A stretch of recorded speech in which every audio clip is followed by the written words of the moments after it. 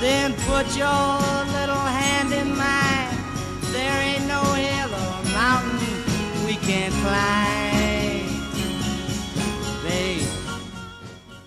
Welcome to Groundhog Minute, the podcast where we celebrate the 1993 classic Groundhog Day, one repetitive minute at a time.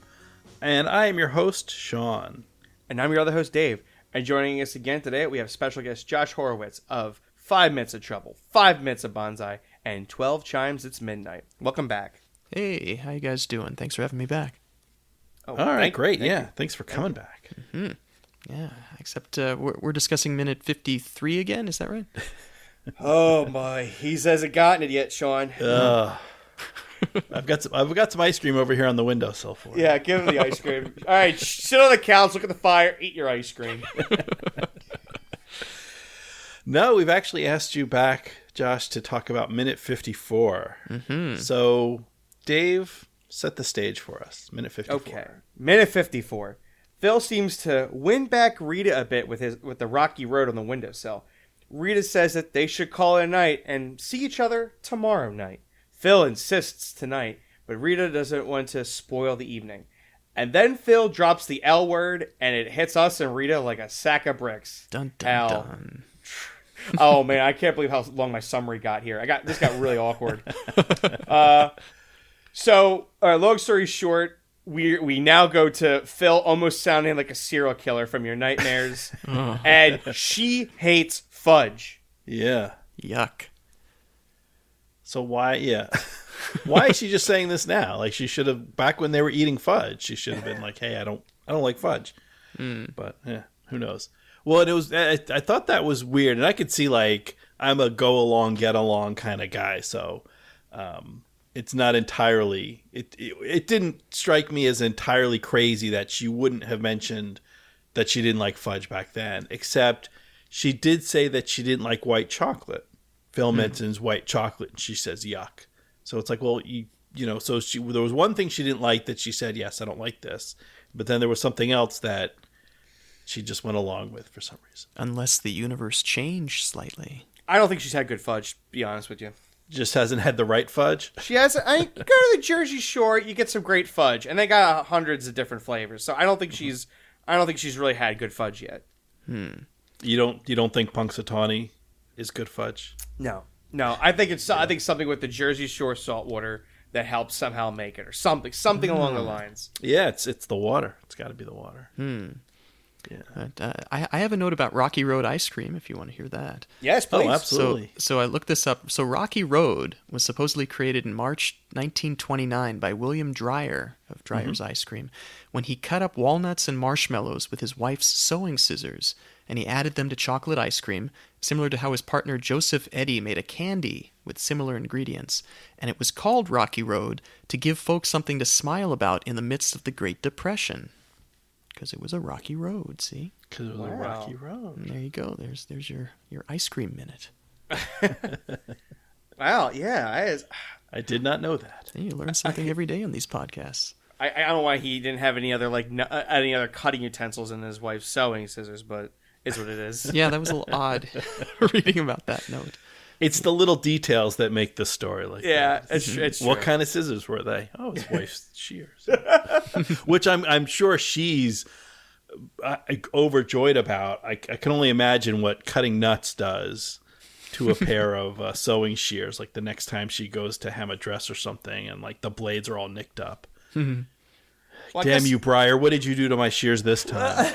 well, yeah, because he knew he couldn't smash the nuts, because then they would just be powdered, and then that wouldn't be as rocky. Right. That would be smooth gravel road. So yeah, he's like, they gotta stay chunky. It's gotta stay rocky. Honey, I need the shears. It's gotta be rocky. This is not gonna sell. But I'm curious that there's a candy, I guess, that had the Rocky Road flavors. I've never heard of that one before. Now, was it a Rocky Road candy, or was it just a candy but with similar ingredients? I think it was just a candy with similar ingredients, and the name for the ice cream came later. Huh. And that was Pretty from tasty. Mr. Eddy? Yes, the partner Because there's Joseph Eddy. Eddie's ice cream as well. I'm curious, it comes yeah. around. Yeah. I All right, like we'll have to Rocky look into Road. that I don't know what your guys' favorite flavors are, but that's always been a winner. That and chocolate malted crunch from Thrifties. Let me think. I guess I get very bland. I like the vanilla flavor because I like it's like a canvas that I can kind of like customize how I want. So I'll go like vanilla, and then some days I throw the hot fudge on, or I'll go vanilla, and then I throw like Reese's Pieces on it. So I get my So yeah, I usually like to have vanilla as the blank canvas, then you can build off of. Yeah, vanilla with peanut butter. Oh, very good. Yeah, that's funny. I was thinking the same thing. We're simpatico, you and me, Dave. We're on the same wavelength. Yeah, I'll start off with a vanilla, and then a peanut butter or a caramel swirl, and then cereal. I'm a big fan of putting the breakfast cereal on ice cream. Captain Crunch is good. Life is good, or Cocoa Krispies. Life is good.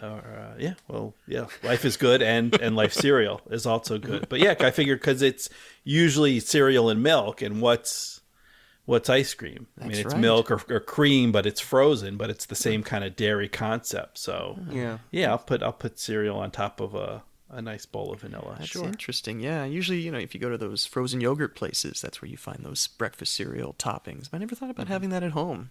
Yeah. I will try that.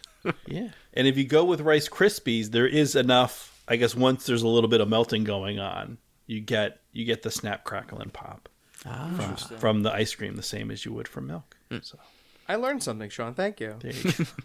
I remember reading somewhere that is the most popular flavor of ice cream, like at least among Americans. Vanilla. You would think it would be something more interesting, but no, people like the old standby.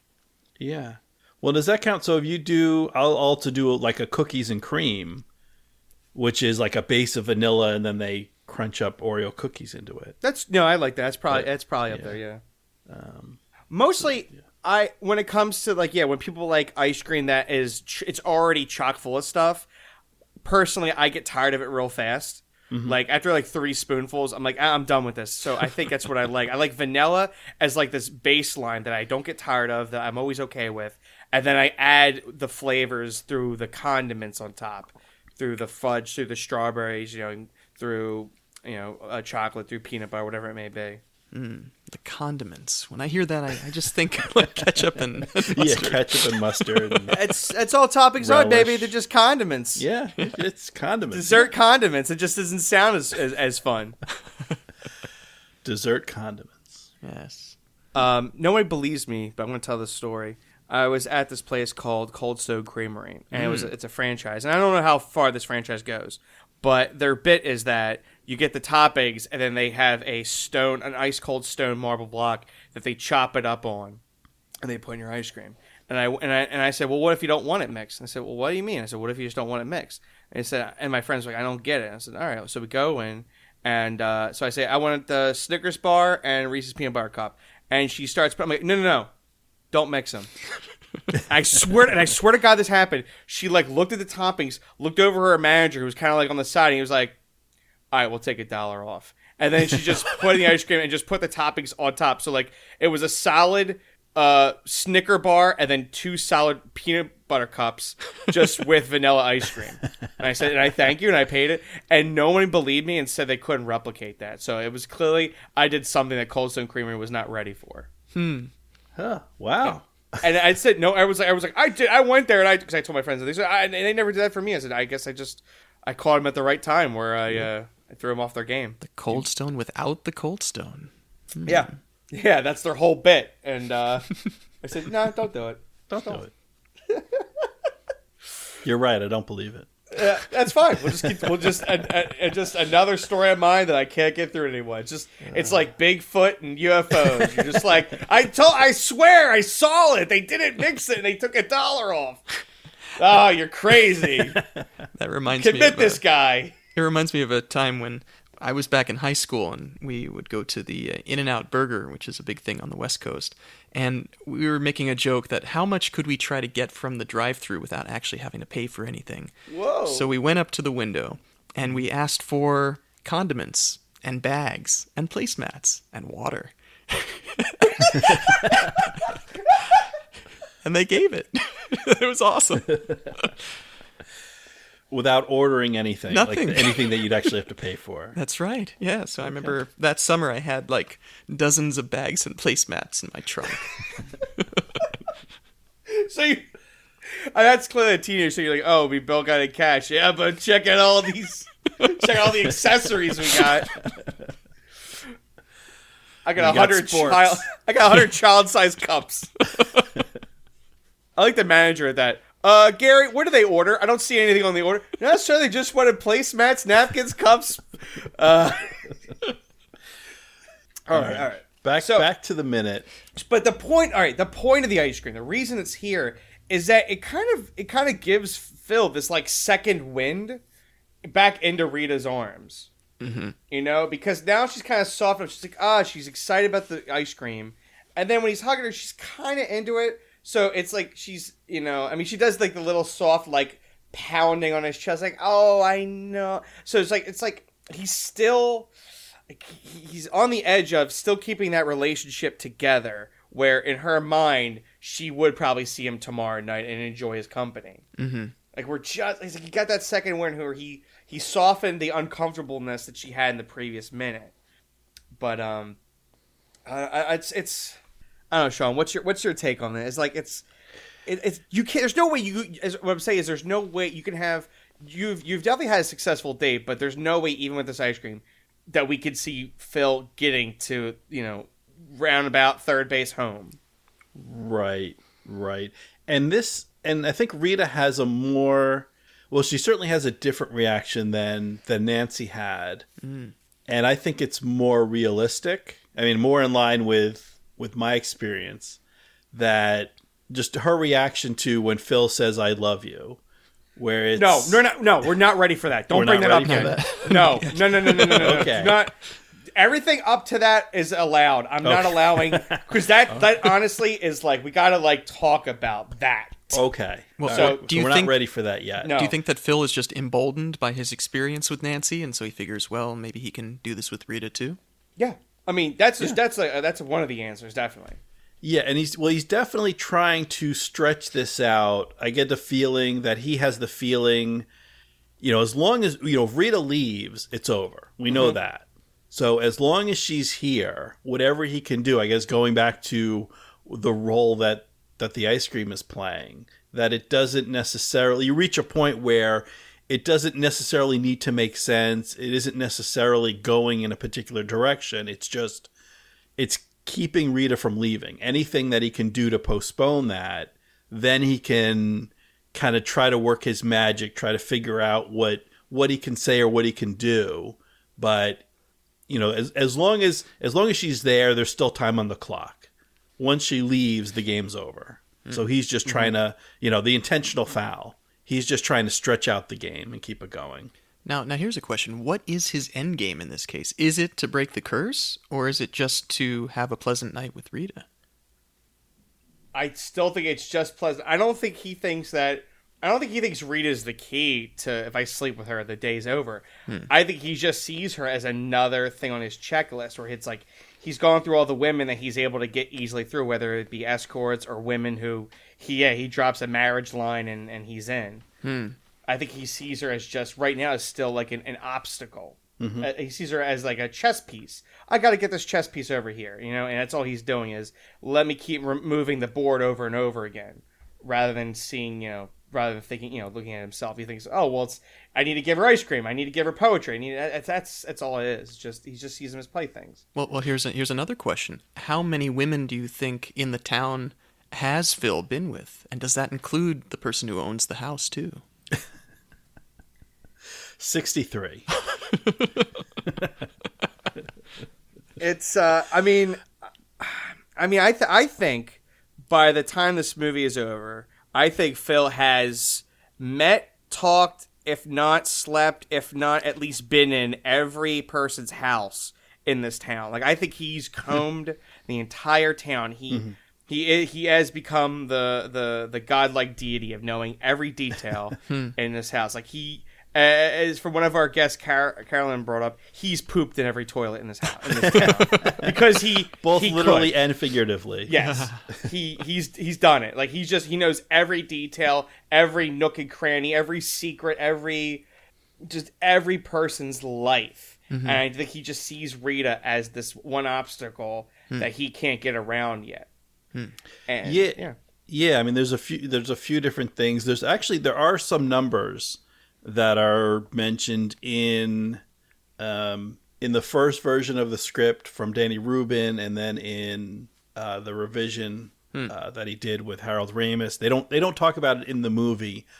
I think they definitely want to give the impression, without being too explicit or spending too much time on it, but when we see Phil with that second date, that when he's going to the movies and he's dressed up by Clint Eastwood and she's in the maid's outfit, and Nancy walks by, that the implication is, he's gone through every eligible adult woman in Punxsutawney before he finally turns his aim to Rita. That it has been a number of women that obviously they haven't shown us.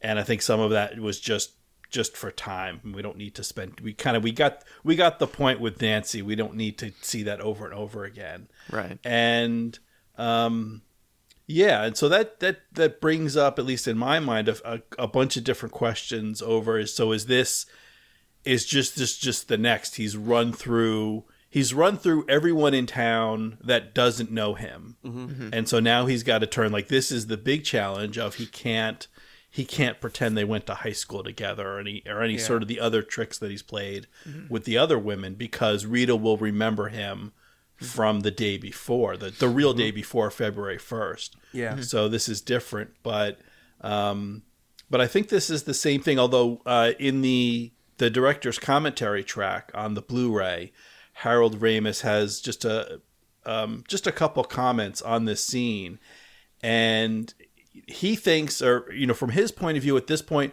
Phil thinks he's being sincere.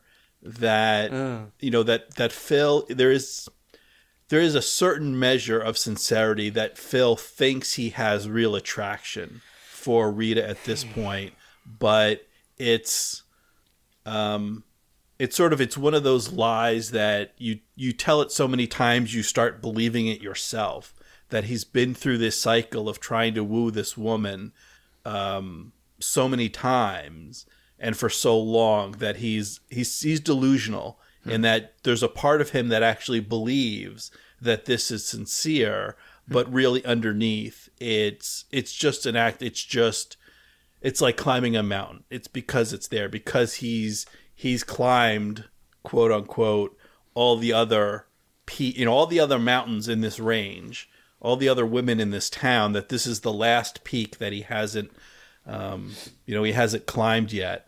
And that's why he's going, but he's just doing it because it's there, because it's a thing to do.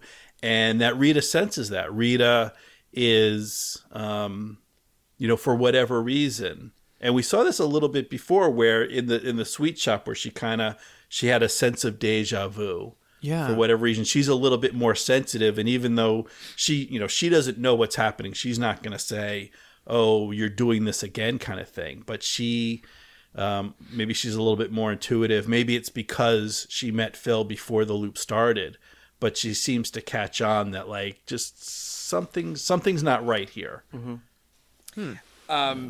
And before we get to what I said, the big part of this minute, when you say, it's like, in her mind, though, I think he still has a chance with her tomorrow night, next week, after they get, because, she's got to look at it from, she's also looking at it from the perspective that tomorrow they're going to go back to Pittsburgh, and she still wants to keep that professional relationship. She doesn't want to look like, "Oh, did you hear about Rita? She slept with Phil. First day meeting him," She doesn't want this to get around the news, is that, like, she's just this new producer in, and she's like, "Oh, she's sleeping with the guy." She doesn't want any of this, like, bad press. She loves her job, and even though she is enjoying Phil's time, she doesn't want to. And so when she's like, when he says that line, "It's got to be tonight," it's like, we know the implication. You know, it's like we know what both of them know what that implication means. Because it's got to be tonight. Though I think that his thought in maybe saying that is knowing that there is no tomorrow, and so all this stuff has to happen tonight. But yeah, I mean, when Rita hears that, she thinks it differently.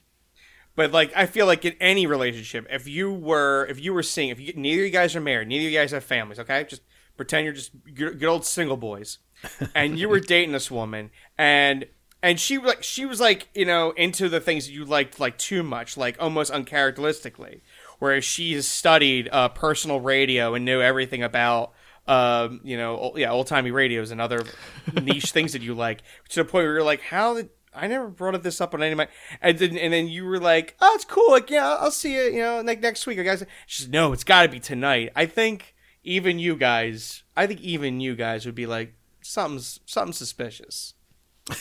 You're like, I think that's fair. Yeah, that's fair. Well, Like I think that line from her perspective lends it towards this. Oh, this is just just because we're out of town, because we're on the road, we're on a business trip, and then like this is not real. Like this is you meet you're on vacation, you're on a cruise or something, you're someplace where you're only going to be there for a short amount of time, so you're like, oh, I can cut loose and I can go crazy and do things maybe I ordinarily wouldn't do, and when I get home, no one's going to know. Because it was a foreign country or it was a different place. Yeah. Now this is only like 80 miles from Pittsburgh. But when he says, "Oh, it's got to be tonight," it's so I could see her reaction being, "Oh, so this isn't real. We're not building a relationship. This is just, oh, we're on the road and we're not, we're away from our families and everything else. So let's cut crazy, and then tomorrow we're back in Pittsburgh and we pretend it didn't happen." Yeah.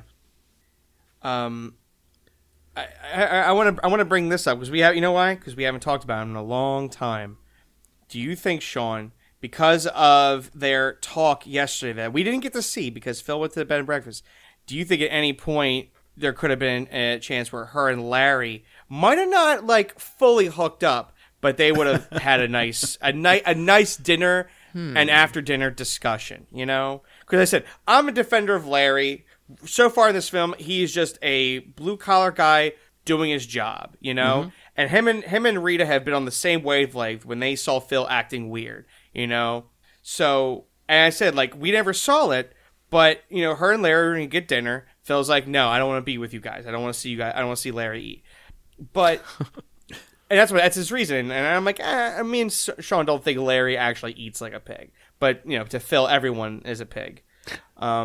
But I don't know. I still always like to think about like maybe that's another thing Phil doesn't like. Maybe he spied on Rita one time and he saw her and Larry just having a nice dinner discussion, talking about the groundhog and then talking about how Phil was being a butthead the other night, and he's like he got even more jealous because like, oh, she's gonna spend time with him, not with me. I'm the best thing. Maybe Larry knows French poetry, or maybe she just likes Larry because he's honest. Yeah. Huh. Larry's just not. Larry's not trying to like be some cheesy guy who's wooing her. Maybe he's like she's talking about the time when she said, "Hey, tell me about when you went to what was it? The birds, the Kappa San Juan Capistrano, and the you Capistrano, saw the swallows returning." Yeah, yeah, and so maybe they're sharing stories about where they went and filmed some crazy thing, or and so and they had an honest conversation. He's not trying to just woo her with oh, I heard you like this. Let me overextend myself into your interests.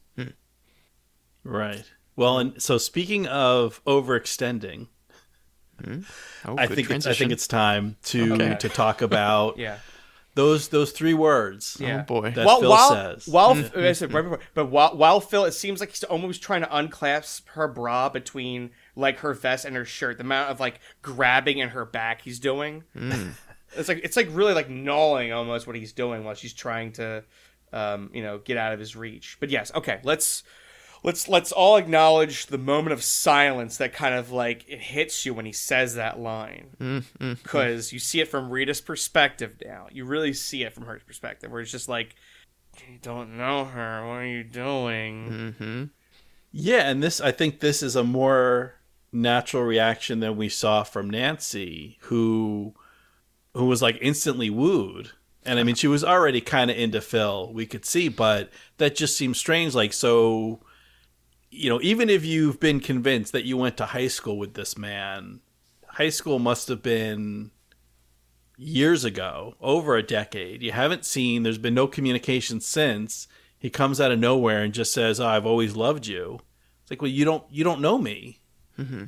And I don't know if I love you because I don't know you. And that's the reaction that Rita has. We just met yesterday, which we know that's been a very long time for Phil. But from Rita's perspective, it's exactly what she says. Yeah. You don't know me. I don't know you. I think it would have been not that I think he would have been successful and that she would have gone along with it, but she would have been less creeped out if he just said, "Hey, we're on the road together, we're out of town, let's get nuts and let's make a mistake together. Let's get crazy. You want to get nuts? Let's get nuts." I think she'd be more responsive. I think you'd have a better shot than saying, "Hey, I know we just met, but for some reason I already love you." Though the interesting thing is, I feel that Phil is actually speaking a little bit from honesty, because he has been around her for so many repetitions that he does truly feel like he loves her and knows her. It's just that it's the wrong way of saying it to somebody who only knows you for a day.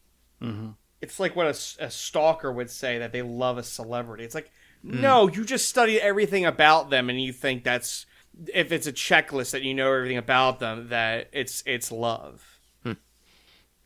Now I have an interesting observation here. I just remember reading books from maybe like the turn of the century or even the 19th century, and at that time it seemed like it was perfectly acceptable for men, even on first dates, to express their love, to literally say "I love you," and it wouldn't freak the woman out. That was kind of like considered the words to say when you were wooing somebody. At what point, at least in America, do you think that changed? When did it become unacceptable or creepy to tell somebody "I love them" when, I guess you truly didn't mean it and all the things that was associated with it? I guess after what we would consider like the atomic family timeline, because Like after the 40s, maybe. Yeah, it's like you get the 40s and 50s where it's like, we've come back from the war. You found your girl, you love her because you were fighting Jerry over there, or you're fighting the Japs, and now you're back, and now you're gonna get your woman, and you're gonna buy that house, and you're gonna have the 4 kids. And you buy that General Electric fridge That can stop a nuclear attack. Yeah, it's gonna stop. No. Somewhere Tom Taylor just had like a mini heart attack. He doesn't know why. He's like, "Oh, what was that? What was that? It's like a voodoo doll, like a needle going into his heart. Yeah, and like Pete's hand shaking. Yeah, but that is a really interesting point. Thank you for bringing that up, because I think this is a relatively recent concept, because the idea that, kind of what we think of as the current state of marriage, that you meet someone and you pick someone out, like this is someone that I can spend time with and I should build a family and a life with, and I love this person, is really, really recent, because, in its origins, marriage was a property transaction. It was, a woman being transferred from belonging under her father to now under her husband. Right, the whole dowry thing, right? Yeah, yeah. And you would, or, marriage was something, and something for alliances, for joining families, for certainly people in power and monarchs and rulers would arrange for their children to marry as a way of sealing alliances between clans and between cities and between countries. And certainly there's a long history of arranged marriages, again, as a sort of a business transaction between families. Mm-hmm. So, yeah, this idea of, and it kind of, and it makes sense, I guess, maybe to express that feeling of love or that sentiment of love a little bit sooner when it's saying something else. I think nowadays, yeah, I guess that is kind of a luxury item of kind of modern culture and modern economics to say, well, I'm gonna wait to get to know someone to decide whether or not I love them or see if that feeling of love kind of arises versus, well, we haven't invented vaccines yet, so who knows how long you're going to be around, and no one else is going to work the farm for for basically no pay, just for food on the table and a roof over their head. So you better get to making some kids, and if love's what it takes, get to it because you don't have much time. So I guess it would be maybe sometime after what's considered that the whole love revolution, where it's just like the word love kind of got I guess more things attached to it, where it was a love and a peace, and it was people getting together for reasons, whether it be a protest against a war or rallying against for a cause. The word, I feel like, watching, they talk about documentaries and stuff. And then you get into the 80s and the 90s, and it starts turning into the technology to reach out to other people was opened, where, here we are now. We're all in different states right now, but we're talking instantly to each other, This idea where it's like the people in your town, that girl you sat behind in math class, that's not the only person that you'll meet now that you can have a connection with. You can have a connection with someone else. So I think that's what it is. You're like, well, I like this one girl in my town, but I don't know. I was talking with this other girl, and we have the same hits, and I don't know. I think I feel a real connection with her. And then I think online dates, yikes. I think that the definition of love has come to turn into commitment, and that's the thing. It's like you can't really proclaim, being able to have that commitment so early. That's why it's always so much easier to just tell a girl that, I really like you, and it can almost like express some of the same things that you would say if you love her, but you don't have that commitment there, and so that's considered more acceptable. And I don't want to step on this because I'm single and you guys have actual families, but maybe something with the divorce rates. Like you got what's it called? Non-fault divorce, where it's like, hey, this didn't really work out, and then you break up, and it's like slightly less big of a problem. So it's kind of the way marriage and relationships have changed, where it's kind of this like, it didn't work out, and we did love each other, but now we're just like, maybe we're just passing friends now. So I wonder, kind of tying those two things together, the idea of commitment as an element of love, and our modern Western mores that hold us to our vows a little less closely, and divorce makes divorce and other separations easier. Is love possible without commitment? And to relay that specifically to the movie in this minute, can Phil love Rita? Because he knows there's no commitment. And not just in the sense of a one-night stand. This is like the extreme one-night stand that everything's going to be reset tomorrow. Rita's going to remember none of this. And, things are going to go back to the way they were the morning before this happens. He's going to be back that morning after. So there's no chance of commitment here. Does that mean that Phil cannot love Rita? That's a good question. He can't. Well, he can't. I don't know. This is minute 55 talk. I'm not going to mention that yet. Okay. Because there's more talk about. I want to answer that, but I want to hold that to 55. But it's the long story short of it is that I think we're all glad that Rita didn't sleep with Phil here. That if she did, he might have not seen her as anything more than just some plaything in this repeating day purgatory he's in. And then he might have just moved on to something else where he's like, oh, I accomplished it. I slept with Rita. Okay, I did it. And then he would go on to do some other hijinks around town. Yeah. You know, the fact that she really hammers this home that, you know, you don't know me and I don't know you and this is wrong. Hopefully we'll get to this a part where Phil will like really get to look in the mirror. He'll look at the man in the mirror and he'll know, do I love that man in the mirror? That's a good point, Dave. I agree. And she hates fudge. She All hates right. fudge. She hates fudge. Do you like how the music gets sinister right after Yes! he says those lines?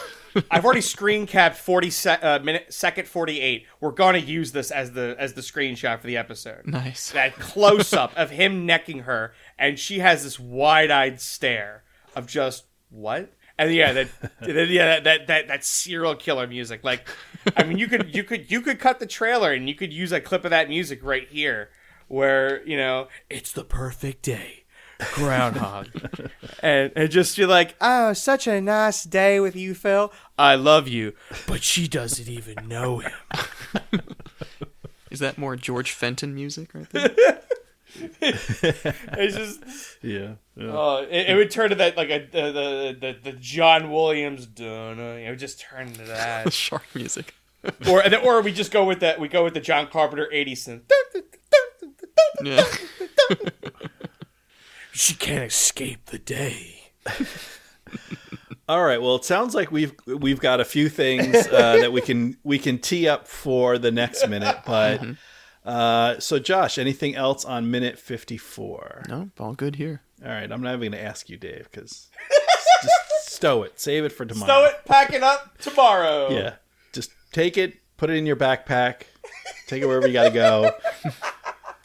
All right. So, well, once again, Josh, so for our listeners that would like to hear more of your wonderful voice, where can they find you? No, they can find me and my co-host Brett Stillo on 5minutesofbonsai.com, where we discuss the adventures of Buckaroo Banzai across the 8th dimension 5 minutes at a time.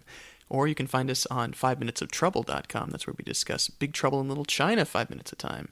And finally, 12 Chimes, It's Midnight, our old-time radio podcast. You can find that at 12chimesradio.com.